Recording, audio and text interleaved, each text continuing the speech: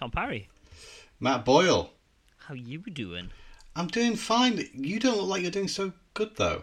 No, I personally feel fine today, which is the most important thing. Yeah. My eye, not so much. No, it looked like you've been in a boxing match. It wasn't you fighting KSI last night, was it? No, it wasn't. I'm just thinking about setting a trend, Tom. I want to, I was just thinking, well, people puff up their lips. That's a thing that people do. I can't even say that. Puff up their lips. I thought you said something about popping off at lifts. No, they don't pop off lifts. Well, I mean, to be fair, you could also get an eye like this from popping off a lift. I mean, I think the eye would be the least of your worries. No, I was just, people pop off their lips. God, that's hard to say. And I thought, well, people should do that for their eyes, give you a much fuller eyebrow. Give those lashes a boost. Turns out there's a reason that people don't have sausages for eyelids, and it was a foolish endeavour. No, I have an eye infection, which is not great. But I have been weeping, Tom, these last couple of days. Oh, how come? I've been shedding some tears for the kingdom. Let's talk about it. Oh, in Tom gosh. Attack.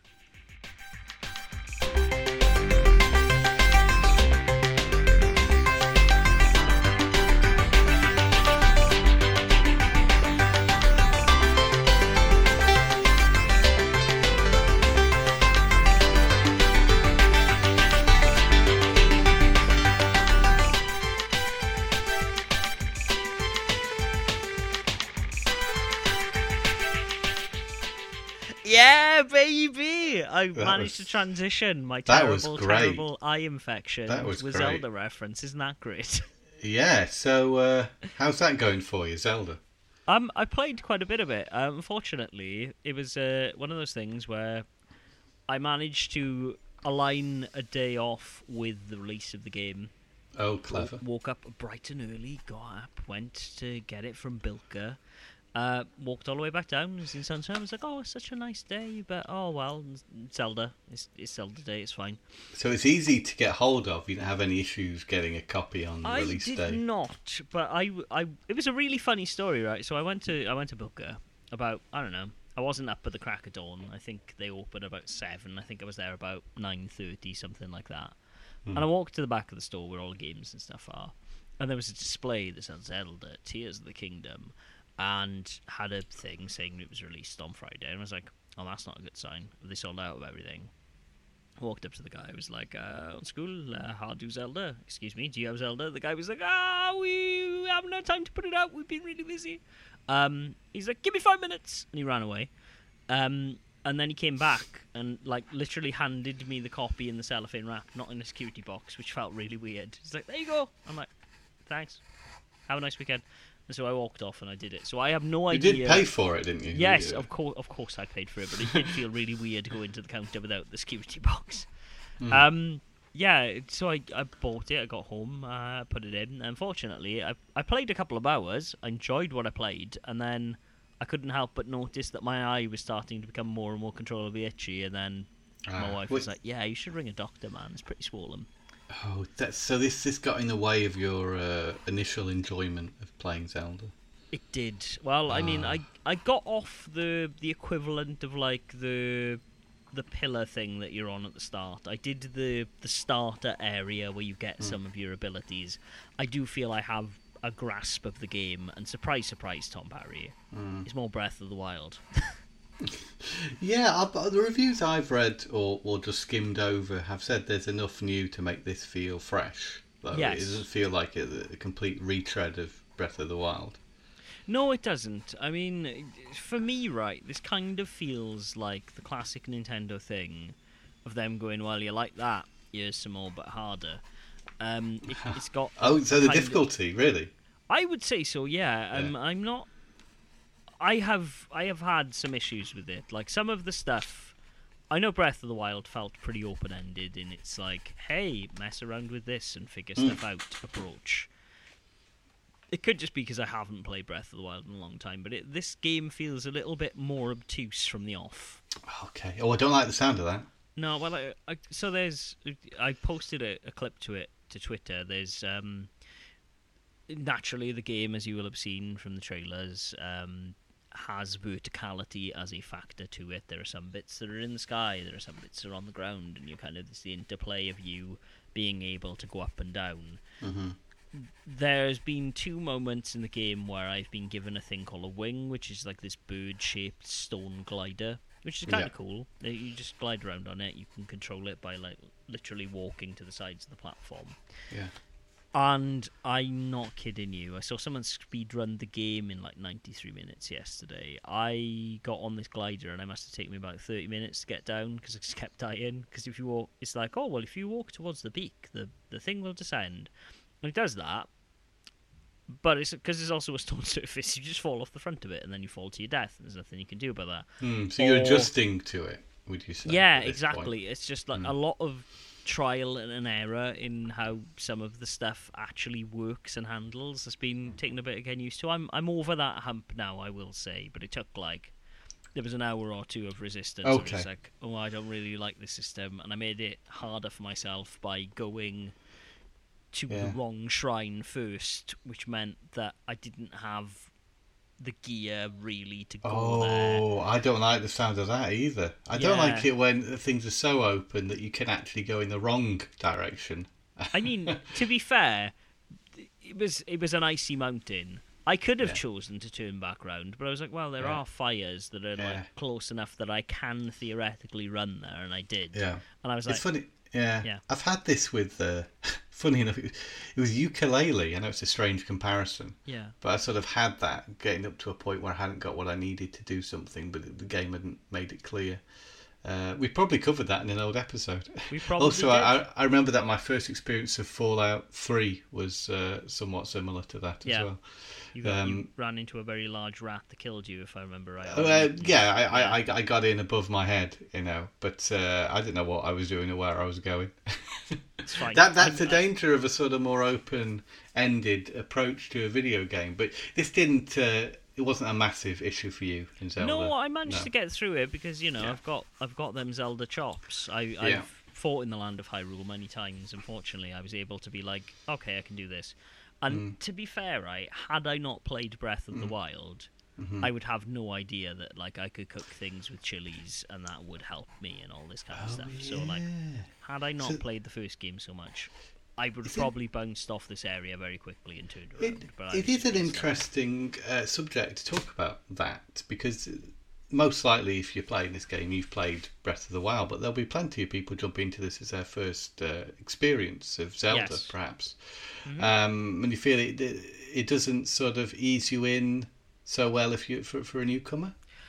I mean, I think it explains some of the base mechanics to you, some of the new stuff at least, very much from the off. Like, it is...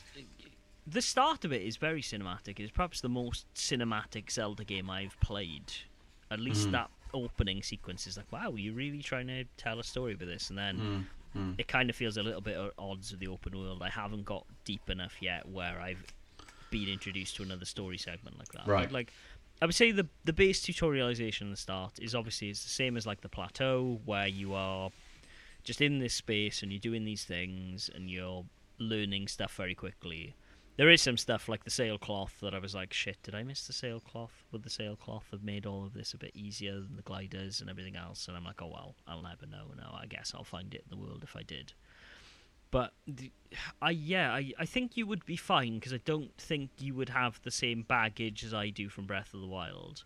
While you wouldn't know how some of the core mechanics work, there are these little robot things on the island that do tell you stuff, and like how to cook, how to do whatever, like how to hunt, how to use a bow, all this kind of stuff. There are definitely mechanisms in place to impart knowledge on you. Well, that's good that that's there, but it's not forced upon you. It would sound like perfect. So it caters to both new and existing players. Yeah, I think very smartly. Okay.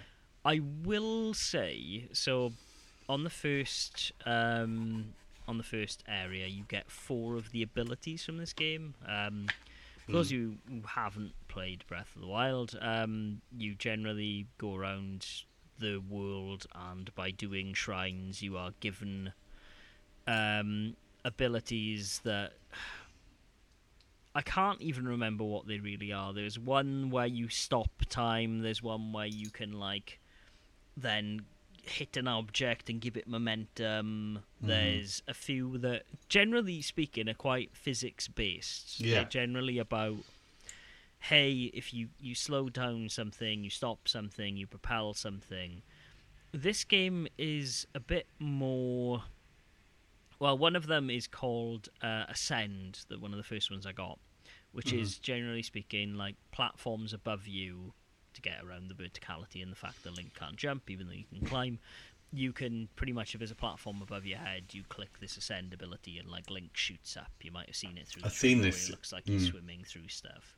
Yeah. There's one called Ultra Hand, which is a cute little nod to the toy that Gunpei Yokoi made for Nintendo in name, but it's essentially what it does is it allows you to attach objects together.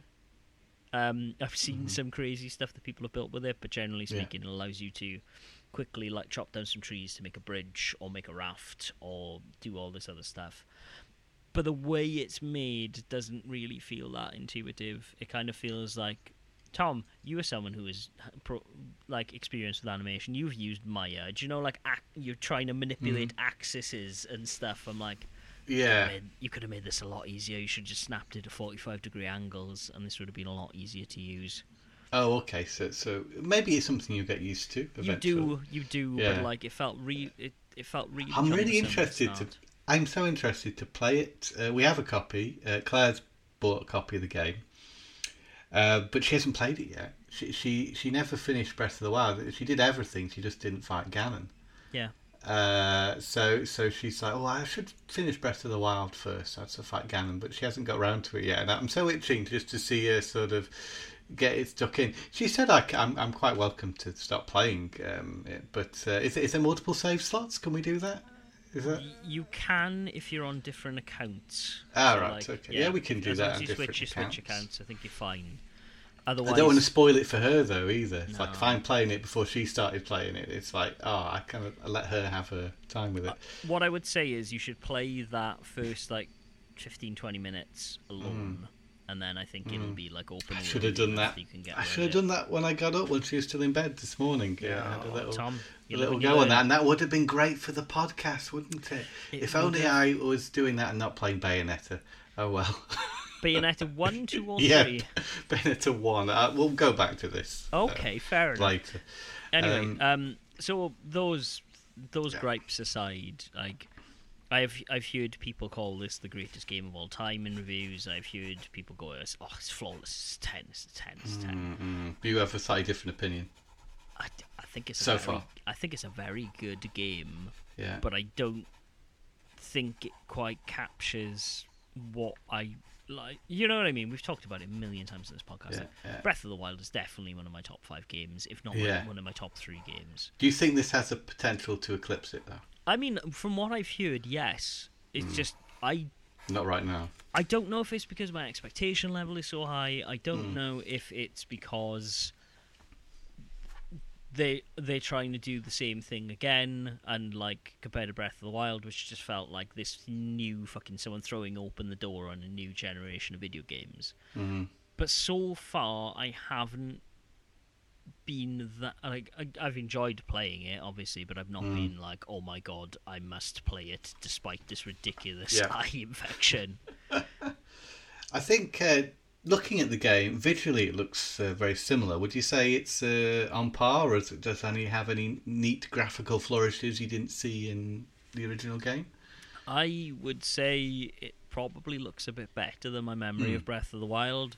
Are we talking sharper or more? No, I just think they're better with the Switch hardware and like how they do stuff. I mean, the visual art style of every Zelda game is always stunning, anyways. But like, they've leaned into that here. But for me personally, playing it docked, and admittedly I don't have an OLED Switch, so maybe it looks better on the more powerful piece of hardware. Yeah, Switch is really starting to show its age. Okay. We can. Again, we can talk to this. I'm playing a mobile game right now, Tom, that kind of looks better.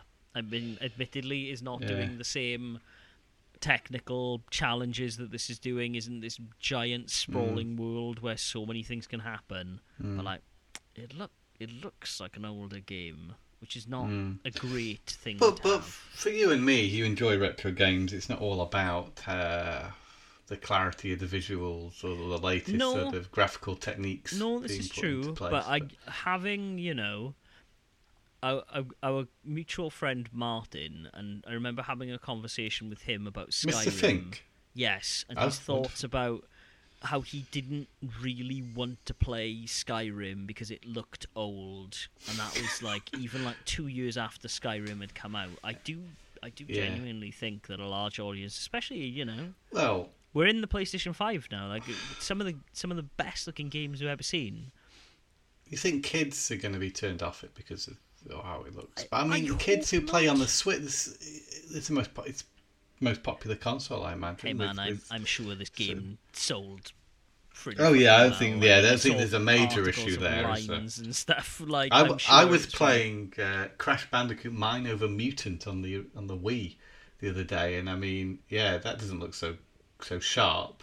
But there are other things to appreciate, aren't there? It's like if a game's maybe not cutting edge, but its art direction is just so spot on, and its performance perhaps is so smooth that a lack of graphical fidelity, to use big words, isn't the be all and end all, is it? No, it isn't. No. I mean, apparently it's already sold 30 million copies. It's been out for 2 days. It is not, and I mean, to be fair, right, it's not what this game is about. No. But I can't help but wonder if we would have had a Switch 2, what this game would have looked like. Yes, is it? I'm just thinking now what Fortnite looks like. If you could apply that level, because that is a stylized game, as Zelda is. It is. And how good that looks on PS5 currently. If we could have a Zelda game that looked like that one day, that would be, It's just, they just keep us waiting a little bit longer for this. Yeah. We'll get it eventually. I'm not going to talk about it too much because I don't want to spoil it because I know it's just come out. I also want to play more of it. Yeah, before you make a proper judgment. Yeah.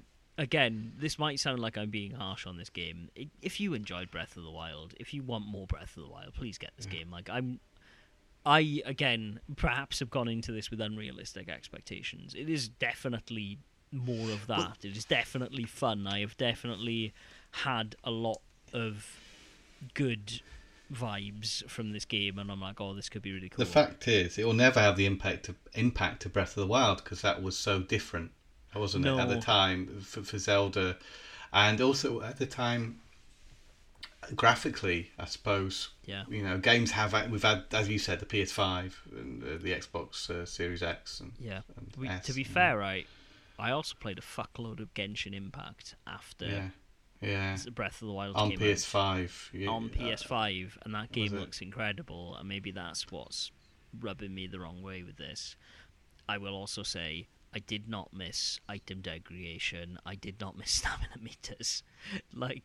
There's a couple of things that I'm like, oh yeah, this is a thing in this game, isn't it? The amount of times I fought one enemy and then I've had to pick up that enemy's weapon to then fight another enemy to do the same thing. It's a bit like Halo, though, isn't it? Yeah. When you think about that, and your weapons don't last that long based on the ammo rather than the degradation. But it is part of the gameplay, isn't it? It's a gameplay decision. It's part of the loop, and I mean, to be fair, it's part of the reward system, isn't it? Of you get things. I did get a what the heck is it called? I did get a power up called Attach, which allows you to pretty much stick stuff on your weapons. It's very fun. Yeah. So that also then boosts your attack power and this kind of stuff. It's very fun. Yeah, it's a bit wacky, the kind of things you can do with that. Have a super long weapon. For as fiddly as these control schemes are sometimes, they've clearly had a lot of fun with the powers. I will say that, as Ultra Hand is a bit of a pain in the arse to get used to, but I've been able to do some really stupid stuff with it, and that's kind of been fascinating in itself.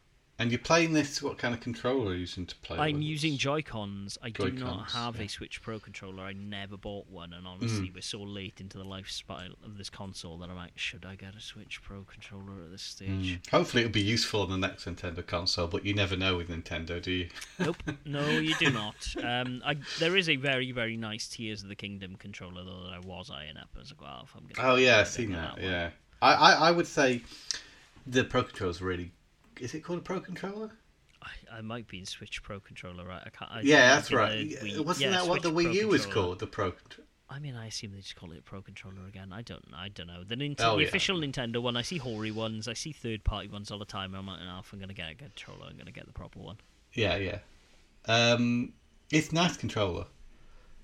Yeah. There you go. It is quite pleasant to use. Recommend it.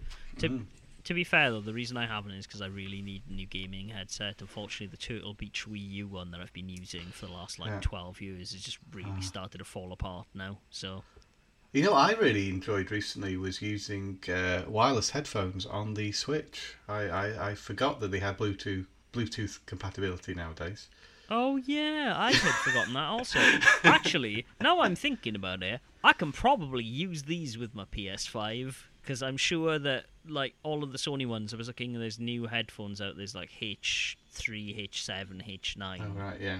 These beautiful headphones that are specifically made, well, to be nice headphones, but, like, specifically with gaming in mind. And they're all wireless, so I imagine I could probably just use these. I'll look into that. Investigate, yeah. I will. That would require my AirPod Pros, though, to have, like, more charge than, like, 10 minutes. Oh, well, we'll see. What have you been playing, Tom? You have a very long list of games, which intimidates me. I've been playing everything under the sun, haven't I? Jumping in and out of stuff. I did pick up Resident Evil 4. I got it for a very reasonable price at Asda, of all places. Ooh. I think it was 43, 42. Oh, okay, I thought you were going to say £14. It was like, no, what? Resident Evil 4. I mean, compared to what I'd seen it at elsewhere, that was the cheapest I'd seen it going for. Yeah. So I was in there. Well, I went because I was curious to see how much it was going for. Yeah. Also, I did some shopping, of course. But so I've played a bit more Resident Evil 4 outside of the demo, and I haven't played it for a little while now because I've been playing other things, but those few hours I did spend with it, I very much enjoyed. It's quite full on in places in terms of the aggressiveness of the enemies, and that can be a little bit exhausting. In fact, I find more and more nowadays that playing some video games can be quite exhausting. Yes. And and but satisfying. That's the payoff, isn't it? So, and it's so different. It's the same but different. And I mean, I'm sure I'm not the first person to talk about Resident Evil 4, and I'm quite behind now. But each area feels noticeably different than the areas you would find in the original game. When you move into a new place, it's completely. It's hard to say completely. I don't want to say completely different because it's the same, but the whole layout is very different, and there'll be extra puzzles and things to do. For those who've played it or read about it, you'll know these things already. But it does keep it fresh and doesn't make you feel like you're playing just the same game with better graphics. That's good. There is a new challenge in there. It's all very well done. There's great quality of life things like having quick access to healing items as well. That's really helpful. The thing is that there's a purity about the original and a gaminess about the original Resident Evil 4 that you can never really quite improve on. This is just something different, I would say. Okay. It's something different but the same. And fans are, I'm surely, and that they have been already, really enjoying the experience of playing through Resident Evil 4 again in a different way. Well, like we said previously, I really enjoyed that demo. I'm keen to pick it up, but it's one of those things, right, where even on the Thursday, I did do my usual, like, maybe Zelda's on the shelves early. I went to El Gigant and I saw they had Rune Factory 4 for the Switch. I was like, oh, I always wanted to play that. I'm at this stage, I'm going to keep my 3DS one sealed because it's a 3DS game that's pretty obscure. I was like, oh, I could buy this for the Switch. I was like, oh, you're going to buy Zelda tomorrow? And, like, that's my prevailing logic at the moment, is, like, once I'm done with Zelda, Final Fantasy 16 is going to be out. Like, there's too many things in the next couple of months that I know I'm going to buy, and therefore it's allowing me to not buy other games. And that's just new games, and I'm sure there's other games that are older that you still want to play through as well. I know that's the case for me. But more often than not, I'm just jumping in and out of things for a quick go, and I've been enjoying doing that with Crash 4 lately. Yeah. I will say about Crash 4, though, it is quite punishing, but it's very much in the mould of the older Crash games. The levels are a lot longer, though, but there are quite frequent checkpoints, so it makes progress, more forgiving. Also, you have unlimited lives. So, but then you have the embarrassment of, at the end of the stage, seeing how many lives you might have lost. But it is, by nature, the Crash games are trial and error. Yes, it's sort of like you just replay over and over until you get it right. Hey man, you're running at a screen like in those original games. Yeah. There's no way you can know where a pit's going to be unless you learn those levels. Yeah. But it's really great how that game manages to feel like a sequel to 3 by taking those mechanics, that world, and evolving it, but also making it still feels like Crash. When you compare that to something else like I played recently, which was Crash Mind Over Mutant on the Wii, which I say doesn't look... The animation's really nice in it, but as far as being a Crash game, it's so far away from what you expect a Crash game to be. Yeah. That it doesn't really feel like Crash Bandicoot anymore. It could have been anything. Do you know what I mean? So Crash 4 does a fantastic job. And it made me think of what's Toys for Bob going to do next. Because I think they were in charge of this, as they were the Spyro Reignited trilogy. Yeah. Now, reading up on Toys for Bob, that they have been pulled into the Call of Duty world and have been helping with Call of Duty. So, and I think one of the founders left. Both actually. Both the founders left the company. Don't know what that means for the company creatively, but I was really hoping we might see a Crash 5 or a new Spyro. We could still see new Spyro. There are rumours flying around regarding that. So, but there's this Crash, what's it called? Crash Battle Game or something? Like an arena fighting game with Crash Bandicoot characters that I think Toys for Bob are responsible for, and that is their next game that's going to be released. And it looks to revolve all around online play, microtransactions, from what I can tell. So it's not necessarily what a Crash fan would want from a new Crash Bandicoot game. Could be fun. I've not played it, but I don't even know if it's out yet. But I've had a great time with Crash 4, which was a PlayStation Plus freebie a little while ago now. Yeah, I haven't got it. I still haven't managed to play it. I jump in and out of it. I had been quite regularly, but then something else comes along, doesn't it? Which it always does, Tom. It always does. Where I'm at now. How about yourself, Matt? Anything else that you've been playing? I mean, obviously I've played a shit ton of Fortnite. Oh yes, well I can also talk to Fortnite some more. Yeah, the Star Wars stuff seems fun. That's all I'm really going to say. There's nothing. Yeah, really well that drew me back in. That gave me an incentive to play, to get Darth Maul. I bought the season pass, which I hadn't bought yet. And then through the season pass, I managed to accumulate enough V-Bucks to go for the sort of more premium version of the Quest line. Yeah. So I'm unlocking more stuff to hopefully, get. I will get Darth Maul. I've played it enough now to know that before the end of these quests, I will have enough points. But I noticed you can also pay V-Bucks to boost levels to actually get to Darth Maul faster. Yeah, you can, but screw that. Like I did a little bit of that at the end of the last one because I wanted that crazy Halsey skin where she's made of cosmos, and I thought that was really cool. But this time I'm just like, okay, where I land. I'm like 146 or something at the moment. Like, wow, you've played it more than me. I had dropped off it a bit, Yeah. prior to Star Wars event. I dropped off. I'm now level 70, 71, something like that. Honestly, I've just been doing the dailies. I've just been like, I haven't been playing it that much. Like, there's a win a victory royale thing as part of that Star Wars event, and I just have. Oh yeah. My internet connection's too shit to do it at the moment. Oh, I'm still like, you're having that problem. Yeah, We did 3, I think, last Thursday. I think we Yeah. got 3 nice. wins I should- as a squad. But I should play with you, Tom. Maybe we can do it as duos. But like, I just haven't been able to do it with an internet connection. And then, but I just haven't had the energy to do it. Like, I'm literally, I'll play 10 minutes, I'll dip in and out. Because what I have been playing, Tom Parry, more than that is, Breath of the Wild was not the only big game to drop in the last couple of weeks since we haven't podcasted. I've been playing a lot of Honkai Star Rail. sorry, Matt. What? To go back to our discussion of Breath of the Wild and Tears of the Kingdom, remember I played a lot of Genshin Impact, right? We've talked about it multiple times on this podcast. Yeah. Genshin Impact is made by a developer called Hoyoverse, Okay. and they make many games. They make Genshin Impact. They make one called Third Impact as well. Nothing to do with which is Evangelion.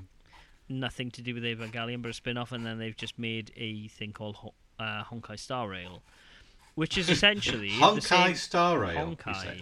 Yes. Honkai. Honkai. It's the name of their. It's Honkai Third Impact as well. I think is the name of the second game from this studio. So I think like Honkai is this fictional world they made. Star Rail. Let me Star guess Rail. what it could be. Go Star on. Rail, not Star Whale. Rail. Star Right. Rail. Yeah. Is it a platform game we do lots of grinding? No, mate. It's turn-based RPG, but with gacha mechanics. No, I wouldn't have got that from the title. No, you would not have. Generally speaking, it's a Japanese. Well, it's not a Japanese role-playing game. That term is redundant. It is a turn-based role-playing game developed by a Chinese studio, and is just turn-based battles with a very compelling story and with some gorgeous art and amazing voice acting. And it's on your phone, Tom. It's on your phone because the console versions aren't out yet. So Oh, so you're you've been enjoying the mobile phone gaming. I have, and it's not usually what I do, and admittedly, like, it's because I've pretty much been laid out for the last 2 days, so I've been playing a little bit more of it. I'd pretty much just been, like, logging on. I played a little bit at the start a bit before I thought we were going to podcast last week, and was like, okay, I can talk about this. This is a fun game. I've played a lot more now, and it's really, it's interesting. It's like having a JRPG in your pocket. Like, the story and the writing and the art and everything are on par with a Tales game or any of these, like, you know, your dot hacks, your whatever, like any anime-inspired JRPG I've played in a long while. This has as a compelling story as those. Voice acting's really good and it looks really nice, and it's just there. And so, it's free. and it's free. I mean, obviously, it's Right. gacha, right? So, like, the whole point is they get you into this world, and they're like, now you need to pay us money, which I'm not going to do. I'm going to try. I'm purposely saying, no, I'm not going to pay anything for this. I'm just going to try and play it on the free. Which, you know, involves me logging in every day to get login bonuses and all this other stuff. But it's just like, some days I'm not playing. I'm just like, okay, open the app, click the ticket, turn it off. Like, so far, though, it's been really good. It's essentially, the story is you are awoken by some mysterious figure who it seems like a scientist, but also a bad guy, and you are told to join this thing called the Astral Express, which is a giant train which essentially goes from world to world solving people's problems. And Hence the rail title. in the title, exactly, Star Rail, because it's literally a train that travels through the stars. Now that's quite interesting conceptually speaking. Yeah. So, and I mean, more so I think than like Genshin, where you know, you had a large open world and you would explore it and you do other things. Obviously, with this, you're traveling between worlds, and I think that allows them the ability to keep telling this story in a really interesting way. if the quality of writing, of course, sticks with it. I don't know how long it is to currently beat the story that's there right now, but it's been fun. I got very lucky with one of my drops, and I got a woman called Natasha, who is a healer, which there aren't many of them in this game at the moment, and I've seen people on the Reddit paying ridiculous amounts for gacha tokens to try and get her, and I got her in my first pull, so that was really nice. And yeah, I've been running around. I've been enjoying it. I'm on an icy planet right now, where I know you love icy planets. I love an icy planet, especially if it's lost. Planet. But the general gist of it so far has been really good. Turn-based combat kind of has a rock paper scissors mechanic to it, where naturally, like, some enemies are weak to certain properties, strong to others. They all have a shield, which is essentially like when you're attacking them, you can break it, and by breaking it, they get partially stunned and take damage when they recover. So you can kind of just juggle combos and stuff. It seems really in depth. There's been a lot of quests that have tried to explain, oh well, if you hit them with this and then you hit them with this, you'll get more damage from this. So like, combat system seems like it has some legs to it. Overall, so far, the gacha stuff hasn't been that intrusive, but I know this is also the same with Genshin, where it won't really kick in until you're at the end of the story, and then you'll really start to feel the pressure to be like, shit, I need to buy some gacha things because I need to level up my characters. But right now, it's been pleasant. Sorry. So it's not because it isn't my sort of thing. I wasn't your name. I know that, Tom. Don't worry. Yeah. But would you say if you were a fan of Genshin Impact, then you might want to jump onto this? Or would you say it's more like, if you're just a fan of RPGs, then this is one to play? I would say if you're a fan of RPGs, more so than Genshin. Like, obviously, Genshin's a different thing. It's a big open world. It's Breath of the Wild with, like, action. Visually, is it similar, like character design? Yeah, 100%. The world feels as vibrant and fun as the Genshin one does, which, to be honest, was the main draw for me. Like, I really liked some of the world design and really liked some of the character design. Okay. And it kind of, I don't know, it feels a bit Persona-y, which is why I think I'm sticking with it as well. It's kind of like how that break mechanic works, kind of reminds me of how you would break enemies in Persona. So, I don't know. It seems like a good game. I've enjoyed my time with it so far. I will put more hours into it, and I'll let you know when I hit that wall where they want more money and I say no thank you. Are you still playing Apex, by the way? I haven't played Apex in about 2 years, I think. Oh, right. I dipped in and out. My issue with Apex became, I couldn't find anyone to play with. Like, everyone I knew was playing Fortnite or playing Call of Duty, and so, like, I was like, well, I don't want to play either of those at the time. Now I kind of play Fortnite with a couple of people, but that's about it. And they kept introducing new characters, and having to buy those characters separate from a battle pass kind of rubbed me the wrong way. And now there's so many new characters that I don't know who to play, and it kind of feels like there's a bit of a difficulty curve there to get back into it. Annoyingly, also, I've heard they've changed how some of the guns handle, and that would completely put me off. So, right, okay. Yeah, which is a shame. I hear that game isn't doing so well from the looks of things, from what I read on Reddit. I saw something that looked very much like a third-person version of it. Yeah. Is that a thing? Yeah, I think so. I mean, to be fair, they introduced first-person into Fortnite as well, right? So it could be. Is that... I didn't know that was active yet, though. I think it is. Oh, okay. I don't know how to turn it on if it's... Anyway, I'm quite happy playing it. I saw that they were introducing ranked, but I think I'm sure I saw a Kotaku article that they were doing some of the first-person mode in Fortnite. Yeah, I heard it, but I didn't know if it had been implemented yet or not. So, I've been playing a few other things. Yep. What should I talk about? I think I should talk about Bayonetta, because I've got Bayonetta 3 dirt cheap for the Switch. I've had it in a wish list from Amazon for a good while, and it would always be around the £30 to £40 mark. One day I just happened to look at my wish list there, and it had gone down to 23 quid. So I was like, okay, well, it's probably a good time to pull the trigger on that one, so to speak. You like that? Pull the trigger. The devil trigger. That's Devil May Cry. I know it is Devil May Cry. Anyhow, so I picked it up, and on a recent train journey, I sat there with my Switch, and I played the beginning of Bayonetta 3, and I was like, oh, Bayonetta's really good, isn't it? Yeah. Why did I never stick with Bayonetta and complete it?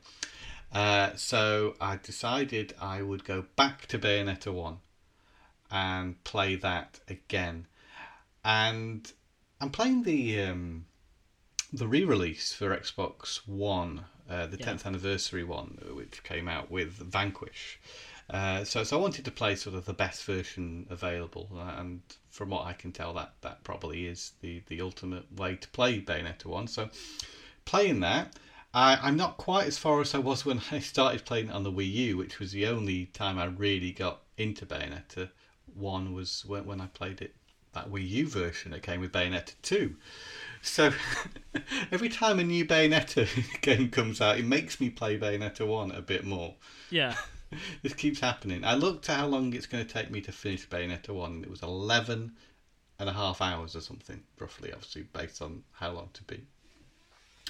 And I thought, well, okay, that seems like quite a lot to me. I probably wouldn't mind it being a little bit shorter, but you know what? I'm going to try and stick with it. But with any game I play, I usually play it for about an hour, then I think, yeah, that's about enough of that. I can manage. I can't manage anymore.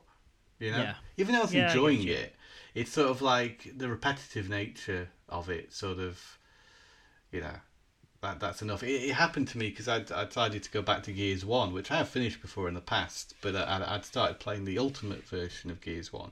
Yeah. And so I went back to that. And I know they make some efforts to try and keep things interesting by giving you new challenges to deal with. For example, like when you have to be careful of the swarm going to attack you if you don't light up the area and things like that. So they do try and throw things in Gears 1, don't they, just to try and make you feel like, you know, it's not the same thing over and over again, but really it is. And the same could be said about Bayonetta. With any game, they introduce new abilities to help change things up as the game sort of progresses. But I do find myself, not being able to play many games for too long because they end up being a little bit repetitive. Yeah, that's certainly true. I Yeah. mean, I think that is definitely that era of video game also. It's just like keep doing the same thing, but more. Yeah. And when you hear something's like 11 hours, you know, you're going to think, well, I'm not going to... It's probably going to be bite-sized chunks I play this in. Yeah, and I think that's the best way. I will say, though, Yeah. with Bayonetta, be warned, there is a bit of a difficulty ramp towards the end of that game, so I think you need to, like, pick a weekend or something where you're like, right, I'm going to finish Bayonetta, because Right, yeah. you kind of need to build up to the pace of it, because it's very hard towards the end of that game. Yeah. But you have finished Bayonetta. I which finished would be Bayonetta, many years ago. Annoyingly, I never played Bayonetta 2. I bought it, that collection that had 1 and 2, and I never played the second one. So, What I played, it's excellent. yeah, well, I played a Bayonetta 3. You can see they've really ramped things up in terms of, like, if you... it's actually hard to imagine Bayonetta getting any more extreme and over the top, but having played the opening section of 3 and then go back to 1, it seems somewhat tame in comparison to the amount of what's going on screen at any one time. And when we were talking earlier about Zelda on the Switch and the technical limitations of the console, they've been very clever the way they've optimized Bayonetta 3, because nothing is taken away from its spectacle, and you don't feel like the game is struggling to throw all that on screen at you. It does play very well. But you do notice, obviously, the resolution's fairly low, and there's this weird sort of dithering that happens that I don't see in games very often. Bayonetta seems to implement it quite frequently, sort of probably because of the amount of stuff that's on screen. I'm not sure the technical reason why, but you do. Yeah, you do. It's not constant, but it's a strange thing that you do notice. It doesn't affect your enjoyment of the game, but as you were saying before, it's a limitation that needn't be there should there be a little bit more powerful hardware. It's almost like perhaps they're trying to do too much with the Switch, but the fact they've done it and achieved it to the level that they have is incredibly, I would say, quite impressive. Yeah, but again, for me, honestly, it's a game that I'm like, whenever they release the next thing after the Switch, whatever that is, I would like to play Bayonetta on that, because I imagine it'll probably be as smoother. Slightly curious how Bayonetta 2 has never left Nintendo platforms. It's because they they paid for development. Yeah. That's why Yeah. Bayonetta 3 will never leave Nintendo platforms either. Yeah, but do you think apparently Bayonetta 2 on the Switch performed slightly better than it did on the Wii U, but I Yeah. don't think in a way that is massive. to Well, I any mean, extent. it's probably the same as Breath of the Wild, isn't it? Like, Mm. it probably takes advantage of better hardware, therefore it isn't as clunky. But I heard Yeah. Bayonetta 2 was a great game anyway, so Yes, I yeah, imagine no, that- again, I think they're all quality. There's a few things that do irritate me a bit about Bayonetta. It's the cutscenes and the story, which I'm not particularly interested in at this point. It's not grabbed me. I mean, I get the basic gist of what's going on, but I'm not particularly invested in the story, and I find the cutscenes are reasonably frequent, and because it's an action game, this is always my hang-up. I just want to get back to doing the action. Yeah. You know, and what I'm sitting watching the cutscenes, I don't always feel as particularly that interesting. Perhaps Yeah. that's more my shortcoming than the game shortcoming. But I To be fair, haven't been grabbed by the story. I yet. also felt that when I watched / played that game. I remember Okay. it being like very intrusive towards the end of it. And I mean, obviously, like that legacy's always been there with Yeah. things like Devil May Cry, right? Like Devil May Cry Yeah. often gets interrupted, like with Dante Yeah. talking to people and the demons Yeah. and whatever. But like, it felt very intrusive in Bayonetta. for me. Yes, yeah, he doesn't quite gel that well with the action gameplay. But there you go. There's some interest in that. I actually did play the demo of Bayonetta Origins. Is it? Yeah, For the that Switch? game looks great, but it's very expensive. Okay, it's also incredibly dull. Really? Yeah, I mean, maybe it gets more interesting when you pass sort of the initial tutorial section of the game, which you get in the demo. But slowly walking towards a well to fill a bucket with water, then carry it back to wherever you need to take it, was a particular thing I think you had to do in the demo that was like, well, this isn't much fun. Yeah, I don't know. I just didn't feel like that was something that I'd really want to play much more of. Fair enough. I I've heard good things about that Yeah, game. no, I've heard good things, and perhaps it does get more interesting, but it's very slow paced, and the things I were doing I didn't think were particularly that much fun. Fair enough. There you go. I played some of No More Hero 3, which I picked up for PS5. I've Yeah. been wanting to check that out for a while. How was it? Yeah, it played well. I mean, it was big sort of boss battle after big boss battle, in a similar sort of like, well, Bayonetta sort of was. Yeah. Stylistically, it's exactly what you'd expect. Humour-wise, again, what you would expect. It's quite funny. The premise of it is, it's like Travis touched on, just sort of thrust into this, what would you call it? Apocalyptic situation where an alien has come to Earth, super powerful alien who's going to destroy it. Now that sounds on paper very boring, but the backstory of the alien is given to you in quite a nice animated 2D animated sequence where the alien came to Earth in a sort of like ET like situation. Right. And with this cute little alien who befriended this small kid. And years and years later, he comes back to see the kid, and he's this megalomaniac dictator who wants to take over planets. Right. And the kid has used the technology that the alien had given him to start a huge sort of like business, a corporation type thing. Okay. So all that innocence of both their childhoods has been sort of tarnished somewhat by what they eventually end up doing in the future. Okay, that sounds interesting.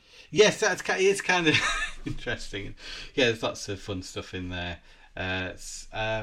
So also been playing Oddworld Soulstorm a little because it was on offer. It was like went down to like a tenner. I've seen that slowly decreasing on the digital store for a while. So enjoyed playing that. To me, that's sort of like a similar thing to Resident Evil 4, where it's the same game as what's it called, Abe's Exodus, but not. It's had significant changes in its gameplay and design that again feels like you're playing something new, and I kind of like that as well, rather than just giving it a fresh lick of paint. Did you know, Matt? This took me as a surprise. The Rumblefish 2 came out. No, I didn't know that. The Rumblefish is a PS2. I guess it was originally an arcade game, one-on-one 2D fighting game, which has had a sequel. Only in the last few weeks was this released on Switch and PS4, PS5. Okay. I'm not sure if it's PS4 and PS5, but definitely on Switch because I've got the Switch version of the game. And yeah, it looks dated, but it's a good fight. I mean, you know, the original Rumblefish was very enjoyable, and so is this. So, of course, being a fighting game,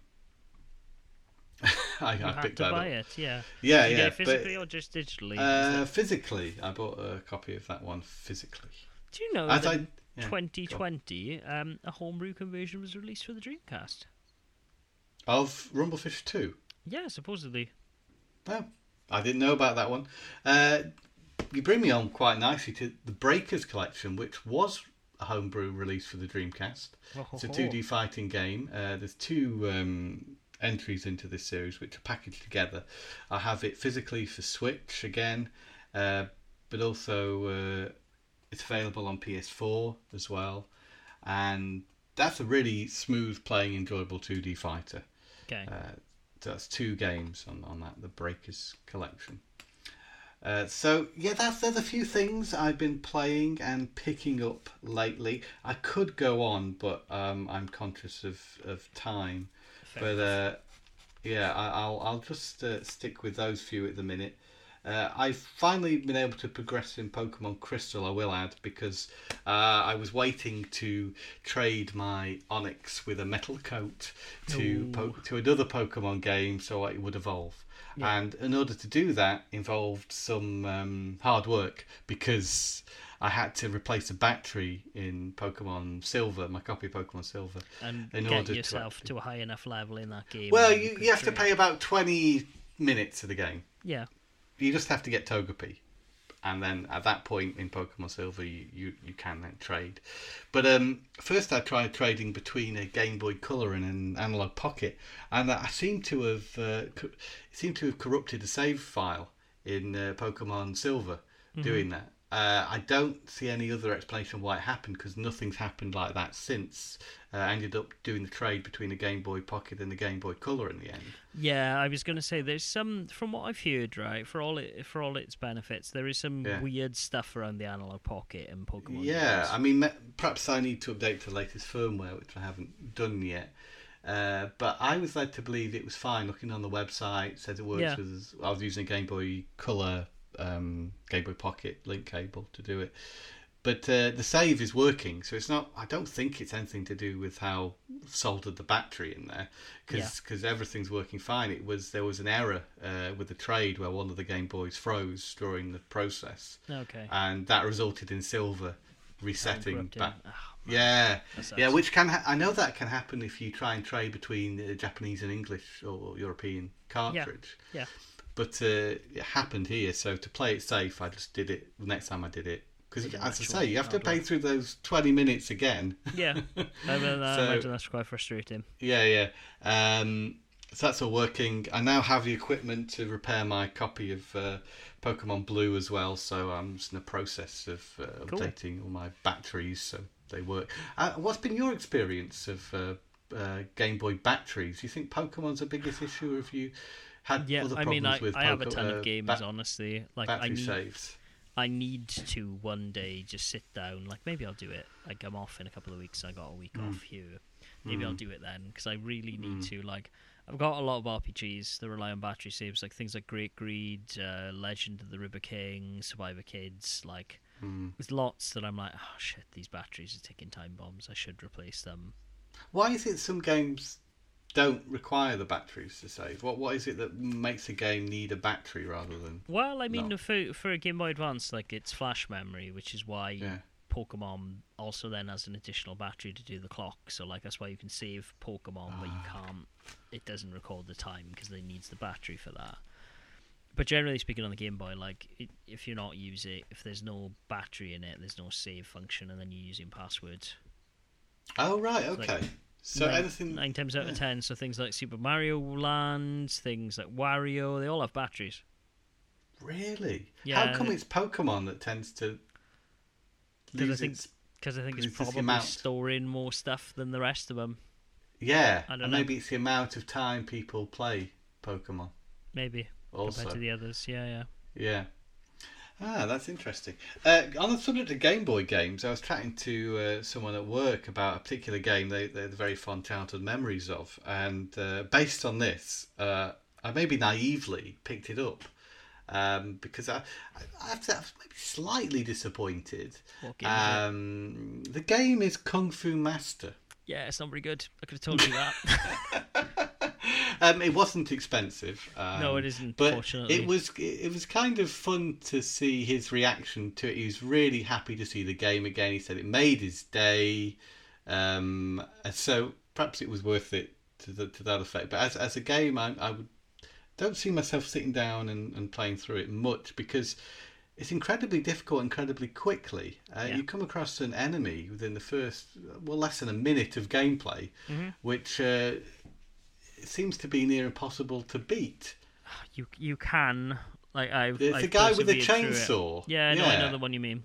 Yeah. Yeah, and if the game continues in that fashion, throwing equally punishing enemies at you, I don't think it. Actually, what it does fine. You know, it's a very simple game. You scroll from left to right and hit people. It's like,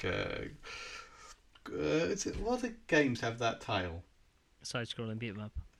No, I mean, is it Kung Fu? Is it? Yeah, it's. I think Black Belt on the Master System has that sort of same. There's loads of that kind of thing. Yeah. I mean, even the first Turtles game is very reminiscent of that. Cause but you don't have. There's no there's no verticality to the things like in Double Dragon. Yeah, that's it. It's sort of like the first incarnation of the side-scrolling beat up, isn't it? Where you're on a 2D plane. There's lots of Fist and North Star games like that, which is what Black Belt was originally. But yeah, okay, so that's Kung Fu Master. Not one I can recommend to anyone really, but I suppose there'll be people who maybe had that, and maybe that was one of their only games they had growing up, and they just played it and got quite good at it. Yeah, yeah. I imagine but so. Coming to it now is, it's not a must play. I mean, for me, I was kind of disappointed when I got it because it's an IRAM title. I've played a bit of it because I was going to do a biographic on it once, and I was like, oh fuck this! I haven't got patience. I preferred the arcade game, but the arcade game is also absolutely solid. But it obviously has the added benefit that you can just keep throwing in coins to go through it. It's not very fun. The Japanese artwork for the Game Boy cartridge, where it's called Spartan X, is a lot better. I'll drop that in the chat now. Oh, that'd be interesting. Yeah. Well, I'm quite taken with the artwork on the cartridge because you've got Kung Fu Dude who seems to be in Egypt, pyramids in the background, and I think what looks like the first major enemy with the chainsaw sitting on top of a camel. Yeah. I mean, when you see the Japanese box, it wears its inspiration on its sleeve. The guy looks more like Goku. He is like, there's clearly one of the troopers from Jinro. Okay. In the background, the Chainsaw Man is actually just clearly Jason. Wow. Yeah. That's a cooler. I don't know. It's cool, but is it cooler than the Egypt one? I don't know. I think so. I can't. The cartridge is a slightly different artwork as well. Anyway, it's peculiar how everyone's green, Matthew. Yeah, I don't know why. I guess it's just to make the guy stand out. But the cartridge itself looks really cool. I'll give you an image. It's a game that I've almost bought like several times because I'm like, that looks really cool. What's that? And then I go, oh yeah, it's Kung Fu Master. It's Kung Fu Master. I've already got it. I don't need to own that game twice. Oh yes, if you just saw that cartridge lying around, you think, ooh. Yeah, it's like, oh, look at that type. Look at that. Ooh, look at that Goku looking dude, looking really serious. Anyways, I haven't picked up Spartan X. I probably never will. What I did actually buy, this is a nicer transition than me just showing you a Mega Man game, is I bought Trip World. It seems that Limited Run has finally got around to being like, yeah, cool, let's release some obscure Sunsoft stuff. Yes, and so, I saw this, yeah. Yeah, they've released a Game Boy Color DX remake of Trip World. But you must be so happy. Oh, I immediately pre-ordered it. There was no fucking about. I got Trip World on the 3DS, I think. But yeah, I mean, fortunately as well, it will now be available on the Switch for everyone to download, and on the PS5 and everywhere else. You will be able to play Trip World. So everyone who's missed out on Trip World can play it now. All of you will play it, and all of you will go, "Oh, that's really short, but it was really fun, right?" That will be the thing. They're also re-releasing Mr. Gimmick, which I think is absolutely amazing. However, you might have noticed that there's no physical cards of that, and that's because it's literally one of 2 games I think that has a particular chip for the NES in it, and so even to make repros you need to use donor carts because the chip is. Can't they just release it on a disc or something? I mean, they will. They're releasing Switch ones. They're releasing like PS4 and PS5 versions of it. They come with a little you'd want it on a NES. I mean, if I were to, I've got it on an NES. It doesn't really matter for me, but like I'm just saying, like I saw a lot of people were really disappointed with Trip World coming out on the Game Boy. They were like, "Oh, why can't you release this?" Yeah, and everyone and their mum was like, "No, child, there's a reason." Okay. This is the reason that it was very expensive when it came out. This is the reason there are no many copies of it around. Like, this is the reason for everything that surrounds Gimmick. Also, the European version's not as good as the Japanese one, because the Japanese one's got stereo sound and the European one doesn't, because they cost so much to get the bloody chip in the cartridge. They were like, "Oh, we're not going to put the extra stereo chip in as well." I see. Okay. Bloody good game though, Tom. Bloody good game. So that's the recommendation, not Kung Fu Master. But, no, get Trip World and Mr. Gimmick when they come out. I made 2 purchases yesterday, 2 impromptu ones. I haven't bought a game at a flea market for a long time. But 15 kroner, Tom Parry, I could not say no to Mega Man Powered Up on the PSP. I'm familiar with that, yes. Nor can I say no to Diablo on the PlayStation 1. Now, 15 kroner is a bargain price. £1.50, yeah. I was really excited. I got to this shelf and it was just tons and tons of games, DVDs, and they were all like scattered around. They actually had Miles Morales for the PS5, 40 kroner, and I was like, "Oh, I've already got it." Like 40? 40 kroner, yeah. Tell me about it. I was just like, this is weird. All of the stuff's clearly just priced in really weird things. I imagine there's probably more PS5 games and someone probably just hoovered them up for 40 kroner. And I picked up Mega Man. I was like, "Fuck yeah, Mega Man, 15 kroner." And I opened it and I was like, "Oh no, Ghost Rider's in there. Damn it." Really? And then, fortunately for me though, I was just like, I bet it's in one of these other cases. And so I took the time to like search through the stall for the other PSP games, and eventually I found it in a GTA case. And you just swapped it over? I just swapped it in, yeah. It's still 15 kroner, like all of them the same price, so it doesn't matter. Yeah. But I was just like, yeah, cool. I'm gonna reconnect this game back in the thing. I put some tennis game back in its case. From I made everything right, or as good as I could. The PSP, Matthew, I have to say it's one of my favourite consoles. I do love the PSP, though. I will be honest, I cannot remember the last time I fired up a PSP. I was on mine yesterday evening. Well, Eurovision was on, or just before the lead up to Eurovision. I was playing Dragon Ball Z to whatever the portable one, the second portable Dragon Ball Z fighting game for the PSP. I forget what it's called. Can't remember either. But I played through the arcade mode. Oh, loved it. And it just reminded me of how much the form factor of that console is so comfortable. Yes. It's got this nice big screen. Everything's just loads quite nice and fast, and it's just everything that you'd want out of a portable system. And yeah, I remember at the time I was certainly playing more PSP than I was DS. I really a lot of games that I really enjoyed in that console. Yeah, it's a good console for sure. That's why I continue to pick up games for it. Yeah, it's a wonderful console. I will crack it out again. If only Sony had had the same success with the Vita. And the fact I actually like the PSP more than the Vita. I liked how it feels in the hand. I like the size of it. You like the Vita more than the PSP? I think so. I spent a lot of time with the Vita. I think for me, right, my issue why I like the PSP Vita over the PSP is the PSP feels a bit too chunky and a bit too heavy. Well, yeah, I've got the slim one, you see. I don't. The slim one, it doesn't weigh anything. The slim PSP, that's the one for me. One day, Tom. One day. Well, you get a slim PSP. Yeah, maybe. I never see them. Weirdly, right? I see lots of like original PSPs. I almost bought a red one the other day because I was like, "Oh, red PSP," and I'm like, "I don't fucking need another PSP. You've got like 4 of them."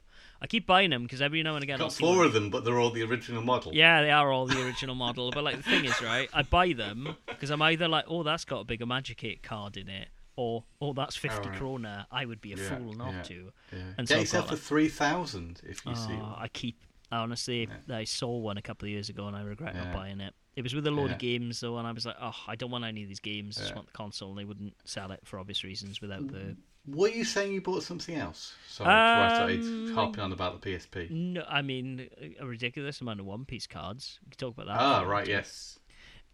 So yeah, I've gotten into. I might have alluded to it last time on the podcast. Gotten really, really, really into the One Piece trading card game.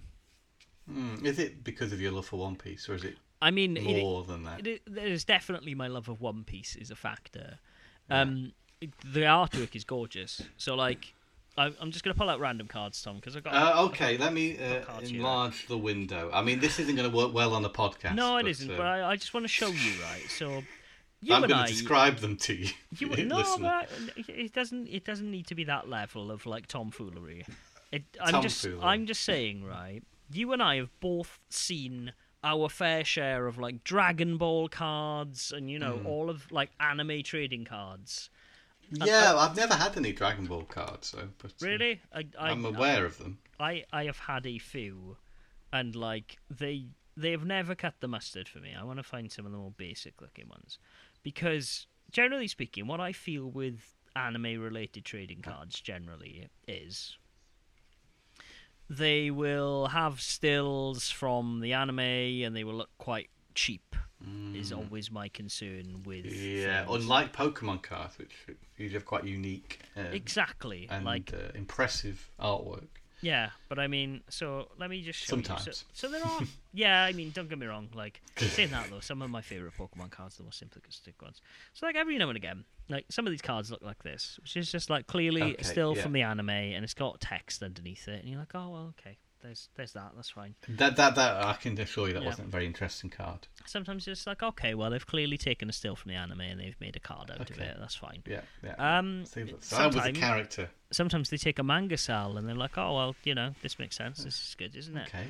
And then other times they're just like, yeah, cool. Let's swing for the fences and make these absolutely amazing pieces of art. Okay. Yeah. So these are unique sort of artworks. They are. This is Crocodile and Mihawk. You know what the best thing is though, Tom Parry? These are commons. You can Crocodile. You can have Crocodile. You can have Mihawk, as many of them as you want, because they come in every pack. They all look gorgeous, and then you get shinies and alt arts and everything else, and then you're like, oh, I like it. But so One Piece trading card game, Tom, for me, kind of takes the best bits of Yu-Gi-Oh, Pokemon, and Magic the Gathering and mashes it together to make something that probably shouldn't work on paper. And it's fairly new, isn't it? Yes. One Piece card game. It was it was released in English. I believe the first expansion, Romance Dawn, was released around Christmas last year. I remember it being in the UK and it coming out. I think it was December sometime. And I had looked at it at the time and gone, "Oh, that's nice. Pity I don't really know anyone who likes One Piece." As much as I do. Did you find someone who likes One Piece? I did. Fortunately, our friend Jake, who we also used to play Pokemon cards with, is also into One Piece and has gone down the rabbit hole with me. But like, the great thing about One Piece is you construct a deck the same way as. I would say the closest point of reference is Magic the Gathering. Have you ever played Magic? Are you familiar with Magic? So how Magic works I kind of have an idea of how you play it. But... Generally speaking, with Magic the Gathering, you construct a deck around colours. So in classic Magic, there is white, black, red, green, blue. All of those different colours have different things. So like... black is more about controlling the other person's board, so you can like destroy cards and send them back to hand. White is about like quickly ramping up angels and animals and humans and stuff that can attack and is generally quite balanced and good for new people. Red is aggressive, and so you're just quickly throwing out cards that have rush, that can attack on their first turn and everything else. Green is about monsters and like low cost creatures. You can quickly control a board. And then blue is all about kind of like deck manipulation. So you're controlling your own deck. So you're trying to like draw cards and like change your turn order. It's like, hey, draw the first 5 cards, remix them in whichever order you want, so you know what your next 5 cards are.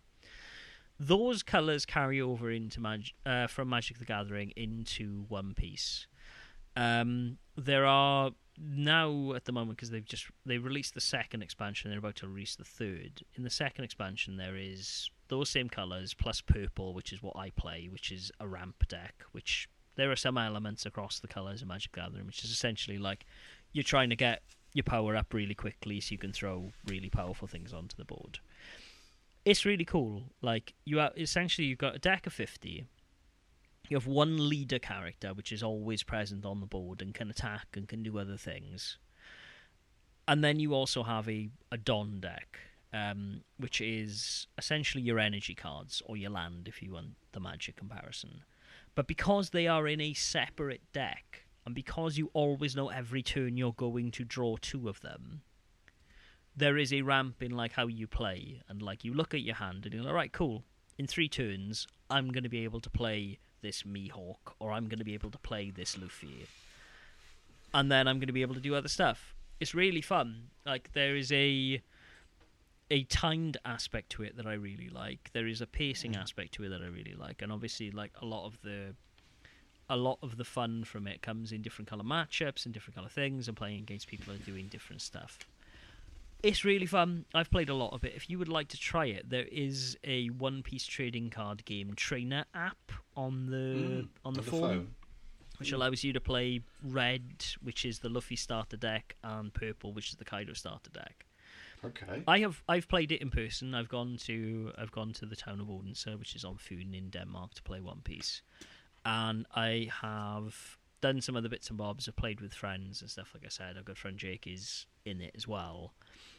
But also that someone has very kindly spent the time building a simulator.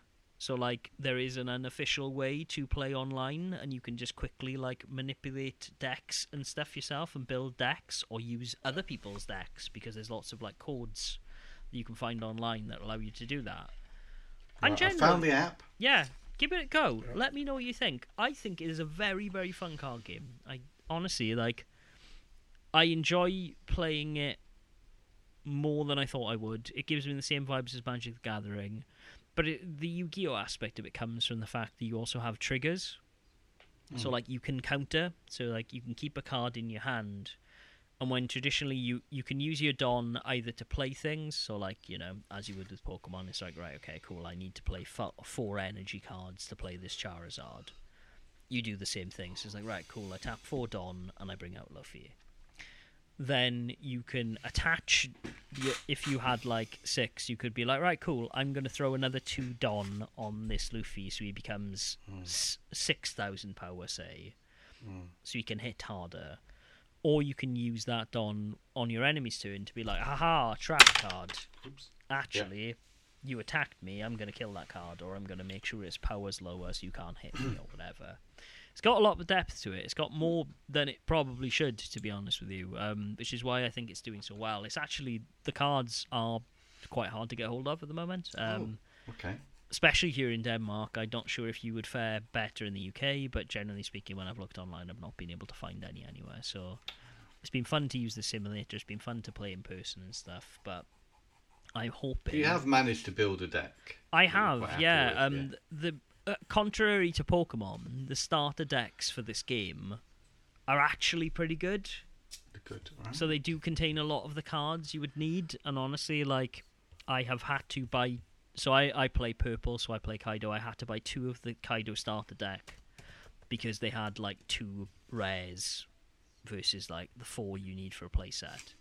And so I was like, it's fine. But, like, generally speaking, I've seen people build decks that are very cheap because when you buy a booster box, again, unlike Pokemon, you're going to at least be guaranteed one of every card, bar some of the secret rares. Okay, I see it. I see them here. Yeah. Here online. You can get a purple starter deck from Amazon, £13.46p. Yeah, that's about what I paid. I think it's a little bit more. I think actually no. A friend of mine was in Forbidden Planet in Edinburgh, and I was like, please can you keep a lookout? And they got me my second Kaido deck. I think I paid a tenner for it for Forbidden Planet, so it's a little bit more than it should be, but I think that's just people adding a markup because they know they can get away with it at the moment. But This is Animal Kingdom Pirates starter deck. That is the one I have. That is the one I continue to play, even though it seems like the best decks at the moment before this new expansion comes out are the Zorro one, the Whitebeard one, Kid. 7 Warlords of the Sea, I can see that one. That is a blue deck. That apparently that is Crocodile, the leader that comes with that, isn't very good. Yeah, but it's fun. Right, give it a go. Give it a play. Yeah. I'm well, enjoying there's Matt's card game recommendation for the week. Yeah, card game of the week. There's a film edition starter deck. There is, that comes with some Uta and lots of other good purple cards. So that's what I bought first. I bought the Kaido and I bought that, and I tried to mash them together. Some synergy, some didn't work, but like now I've got the 2 Kaidos and I've got a lot of the stuff from Paramount War, which is the name of the second expansion. I've been able to do a lot. But yeah. Lovely. Yeah, it's fun. I like this game a lot. I was quite surprised how much I liked it. Well, given that I've tried other games from Bandai in particular. I tried the Dragon Ball game. I didn't really like that. I've tried Digimon. I thought it was okay. One of our good friend Austin is into Digimon, and so I've played one or two. Well, I've seen him play 1 or 2 rounds. Even though I bought a starter deck, I've never played it. It seems fun, but like this for me is just like, yes, it is ticking the right boxes from the things I like, and it's One Piece. So absolutely. Well, sounds great. Yeah. I'll be not really. No, I think that seems like a good place to leave it this time around. Okay. Let us know what you think of the podcast, everyone. Yes. Sorry. Yeah, it'd be great to get some feedback. Sorry, that was a terrible. Because you do obviously the proper end. I do the proper end, but I mean, obviously, like we haven't podcasted in a little while. We are. Yeah. Maybe we're rusty. I want to know if this is good content because we just have chatted about what we've been picking up and playing. We haven't done topics for a while. We did at one point. Maybe take a topic and run with that sometimes. Yeah. I'm at Breath of Wild, very current. Resident Evil 4. Somewhat current, but yeah, it'd be interesting to hear some audience feedback. I mean, we are slowly approaching episode 300 of this podcast, and I realised something, Tom. Actually, we've been doing this for 10 years. Oh yeah, we didn't really acknowledge that, but like April was 10 years of this podcast. Yeah, and so wow. As we reach another milestone in 300 episodes, I know some podcasts reach it a lot quicker than 10 years, but alas, we are fancy free. Let us know what you think. Let us know. We're like a fine wine. Yeah, exactly. It takes a while for us to... You're saying we're turning into vinegar? No, I don't know where I was going with that, actually. No, it's not a good because I'd like to think, we've maintained a reasonable quality throughout, but, yeah. I would hope so too, but I mean, Yeah, I let the audience decide. Do let us know. Yeah. Let us know because we enjoy doing this, and we hope it also provides some entertainment. Well, you would hope. I mean, at the end of the day, if worst comes to worst, Tom, I just enjoy chatting for you for an hour. Yes, it was. We'll do this regardless. So exactly, like we'll do it with or without a microphone, so it's fine. So just let us know on the usual places, such as on Facebook.com, Facebook. Tom and Matt Attack. Not that anyone uses Facebook anymore, so it's probably better to do it on Twitter at TMA, the two of us, Game Boy for me, at Tom Parry 11 for him. You can also comment on the thread on blastprocess.com and tomandmattattack.com/podcast, or in iTunes, Stitcher, and Spotify. While you're in iTunes, give us a cheeky rate and review. I mean, there's no better time to do it than before episode 300 to get that listenership up. What? But yeah, generally, if you've got any feedback, either reach out to us on those channels or personally, and maybe we'll look at mixing up the format from episode 300 on. Ho, ho, ho. I don't know. Well, that sounds interesting, mate. It does. Well, let's see how it goes. Anyways. Yeah. Tom, as always, a pleasure, mate. Thank you so much for speaking with me. It's good because we haven't spoken in a couple of weeks. And everybody out there, I hope you've enjoyed listening. Be sure, as always, to game on. Game on.